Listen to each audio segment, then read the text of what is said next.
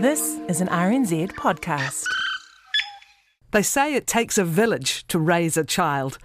I'm Catherine Ryan, and here we draw on my conversations with experts on 9 to Noon to help you navigate family life. Research has underlined the importance of parents and teachers working together to help their children do well at school. The partnership is increasingly being emphasised in education policy and by Māori, Pacific peoples and parents of children who need learning support. Senior researcher at the New Zealand Council for Educational Research, Mohammed Al-Ansari, is in the Wellington studio to discuss this. Kia ora, Mohammed. Welcome back. Kia ora. Thank you. Good to see you. Lovely to have you here. Rugged up, got the scarf out. It's Yes. definitely the 1st of July, isn't it? Gosh, it's cold. It needed to get cold. Something was a bit wrong last month. Now, when we talk about parent-educator partnerships, what is it that you're referring to? Yeah, and so one of the latest pieces of research that we've done is where we've explored specific aspects of those partnerships. So we've looked at whether mothers in particular were happy about the way that they've been communicating with schools. Do they feel valued? Do they think that teachers care about what they think, the kind of feedback that they provide? So we looked at specific aspects of that partnership, really. And we've only looked at it from the mother's point of view as well. I got to also give credit to the longitudinal study Growing Up in New Zealand and Ministry of Social Development, who've helped us with the access to the data and the funding to carry this work. And so we've analysed a nationally representative data from mothers from all around the country. And what was really, really heartwarming to see is that most mums were really positive about their interactions with school as well as with early learning service. Is this primary school age? So we're talking about mums with children aged 4 to 6.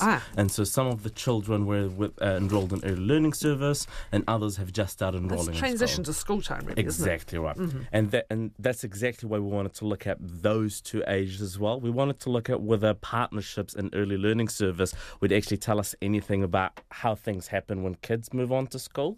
And that's exactly what we found, really. Mums who report positive experiences with early learning service tend to also report positive experiences in terms of their communication and partnerships with school. So the key message is, yes, we want parents to be in touch with educational agencies as early as possible in order for us to see that partnership sustained over time as well. So what is it that you asked or learned more deeply? To what kind of depth could you go into? Well, although mothers were mostly positive about their child's school and early learning service, there were a couple of things that stood out. So, for example, mums were less positive about whether the child's teacher's interested in getting to know them and whether the teacher pays attention to their suggestions. But as we've talked about this in our research and in other projects, that doesn't actually mean that teachers or schools don't want to be in touch with parents or they don't care about forming a good bond with parents and whānau. Our other projects, the National Survey Project and a recent review of primary school staffing, have shown exactly the very similar pattern. Teachers in schools say we value input from parents and whānau, we want to do more of it, but we actually either don't have the resources or the time to carry heaps of it. And one of the things that we keep hearing from schools is that year after year expectations are increased, workload demands increase. It's hard to do the teaching job these days in just 7 to 8 hours. And so they're actually wanting to engage, but they're trying to figure out how can we do it given all of the increasing demands. All right. What's the importance of it and some kind of synchronicity between what's happening at home and what's happening at school? Yes. Home shouldn't be school. However, home can support what school's doing. Could you speak more about what we know about getting that right? Absolutely. So one of the things that we know from existing literature, and that's not just New Zealand literature, but it's international, is that creating seamless transitions between what happens at school and what happens in the home environment is actually really good for a child's learning outcomes for their well-being. We want to connect the learning experience experiences in school and out of school. That's really why we want parents and teachers to come together and to have focused conversations on how we can both support our kids' learning trajectory. Having homeschool partnerships, being on the same page with schools or with home is actually also predictive of kids' sense of belongingness. Schools where they report high levels of engagement with parents also report that the kids attend more, they want to come to school, they see the connections between what's being taught in school and the things that they apply out of school as well. So there are great benefits really from having that, being on the same page across the board. What does it look like, though, in practice at this age? Because, again, there's a big pushback against formalising a child's learning when they're this young. Play is very important to their learning at this age. Yep. But when you're doing that foundational stuff around language, around numeracy, what is it? What does it look like for the parent to be supporting what's happening in school and vice versa? Yes. Well, there's a lot of ways that we often recommend that parents and schools adopt in terms of strategies to talk about the learning. What we've noticed actually, especially last year with COVID, is that teachers have explicitly shared the lesson plans with the parents, and they've talked explicitly about learning intentions. They've provided examples of what might a learning with science look like at home, what might reading class at home look like. These are the things that you could do at home as well. They moved a lot of their resources online. A colleague of mine who's a teacher in Auckland was telling me how around COVID they've started a Facebook page where all the parents would go online and share some of the things that they've been doing at home, and they ended up inviting some teachers to also share their resources. And what amazed me about this is that fast forward 1 year later, they're still using that Facebook page, and so I think parents are recognising that there's a lot of time pressures. Teachers also don't have a lot of time nowadays, so they started thinking creatively about how can we be involved without burdening teachers? How can we utilise things such as technology and other forums to come together? That's interesting as well, because some of this isn't even trying to become the teacher at home. A lot of it's about, as you say, understanding what's happening in the classroom, understanding what's specific. That's right. Issues there are for your child. Some of it's just attitudinal. It's just showing interest in what's happening. That's right. You're not replacing the role of the teacher. You're not replacing the school. You're complementing what happens. You're providing a rich learning experience at home that's contextualised. And in that way, you talk about how things at class could apply to what happens at home and beyond. What's interesting, though, with this age group is that you're right at the start of establishing that relationship with a child in school. You're settling them, and you're also settling yourself and your relationship with the school. And more specific things might happen over time. You don't want to be there when a child's 5.5 saying, can't do letters or can't do this or whatever, or gets the rods, gets the Lego wrong. What's the story? We're falling behind. But over time, you're also looking, and this is important from other parts of research, you're looking for where there may be learning support issues that are needed, and they can begin to present quite early on. So it really is about, a lot of it's about feedback, isn't it? And about Absolutely. And avoiding being in a I'm here for my child and I want your attention all the time, into I'm here for my child and how can I work with you and what works in with you. Exactly. I really like what you just said. How can I work with you? Because I think it truly takes a village. And so really it's a matter of understanding our different roles in supporting the child. If truly the child is at the heart of the matter, what is your role as an educator? What is my role as a parent? What is someone else's role as an agency or a service? And how we can work together. That's right. So what are some of the things to think about, and understanding the pressure on the teacher's time, understanding the key parts of the day where they don't really want to be talking to an individual parent about an individual child because actually they've got a bunch of other things about to happen.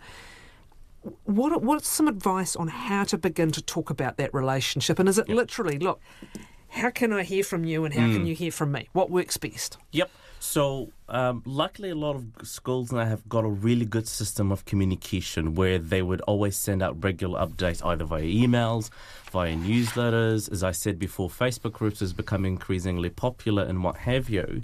And so as well as parent-teacher conferences and interviews and what have you. And so I would really encourage parents to take advantage of these opportunities, because this is a time where teachers have dedicated space for parents to talk about their child's learning needs, how they can better work with teachers and schools and whatnot. Actually, you just reminded me as well of a colleague of mine who's a friend as well as a parent, and she was saying that they have a parents group, and that's part of the school community, and the parents every month they meet together and they share updates on what's happening in school, and if they have concerns, then one parent takes on board these concerns, they go to the school and then they talk them through, and in that way you're not having 30 parents with the same concern, for example. It's all collated and there's a clear line of communication. So really thinking about the strategies that will work for both parties as well as won't burden both parties. I'm very conscious that teachers got 30 plus kids to teach, and then at the end of the day they've got to have a good healthy work-life balance. They've got their own kids to raise and families and what have you. So let's make each other's lives easier. There's also, it's interesting, this insight, and I'm curious as to how you interpret this, that most mothers were positive about their child's school in terms of being welcomed and included and good communication. However, they were less positive about whether their child's teacher is interested in getting to know them and whether teachers pay attention to their suggestions. A lot could be read into that last bit, right? It's a quantitative study, and so we're able to pinpoint patterns, not necessarily explain, right? But one of the things that I also looked at when I first saw this is that, right, what kind of suggestions are being made? Are these expectations or is the feedback that's being transmitted back and forth realistic? Is it within the demands and expectations of a teacher role or not? And so you could see it in different ways, really, whether or not a teacher pays attention to the parents' suggestions.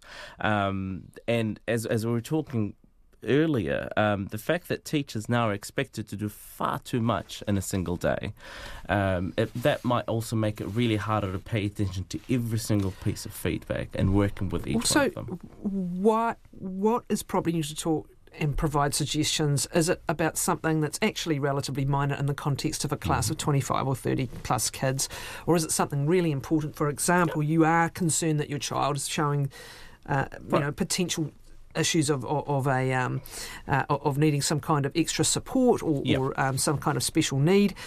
That's the kind of detailed information you might want to. That's exactly right. Not just, I read this book or I saw this on the internet and why aren't we doing it? You know, you need to calibrate your own place in the scheme of things and to prioritise stuff. Yeah. Yep. Being clear about what is it that you're worried about, and also being reasonable and realistic. Is this something that a teacher would be able to help you with? Could you have looked this up on your own? Is it a principles thing that you want to go and talk to them about? Could it be a conversation with other parents? So, I agree. It's a matter of, is this suggestion or feedback warranted? Am I sending it to the right channel? Am I putting it in the right way? Do I have a solution that comes with it? And so on. And do I know more than the teacher? Or not. Yes, you know your child. There's other things that again have to be taken into account. I am curious about this one line. Just to explain, our recent research shows that what mothers do at home at an early age with their children makes a difference to how mothers view their children's learning by the time they get to primary school. What are you getting at there? Early involvement is key. Really, that's the key message behind this. It seems like mothers who are involved in the education of their child as early as early learning service, there's a clear line of communication between them and educational agencies. They come later on either not just wanting to be involved again when the child makes it to school, but also they seem to also report more positive views of that partnership or the relationship. So if you've been very involved right from the earliest stages.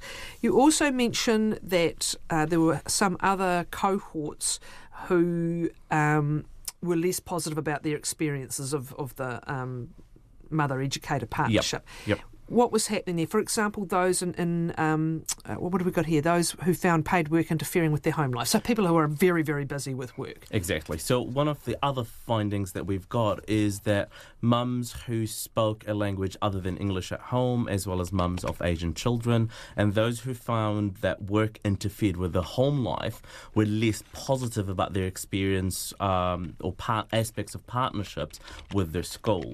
It could be because those the imbalance of work-life circumstances, that might stop them from being in touch with school as much as they wanted. And so, but that really highlights the importance of educational agencies and schools better understanding the circumstances that's happening at home and how they can better reach out, because it could be for people who have busy lives, who work to late hours, who look after not just their kids but they're also extended whānau. They might prefer a different way of communicating, a different way of involving as well.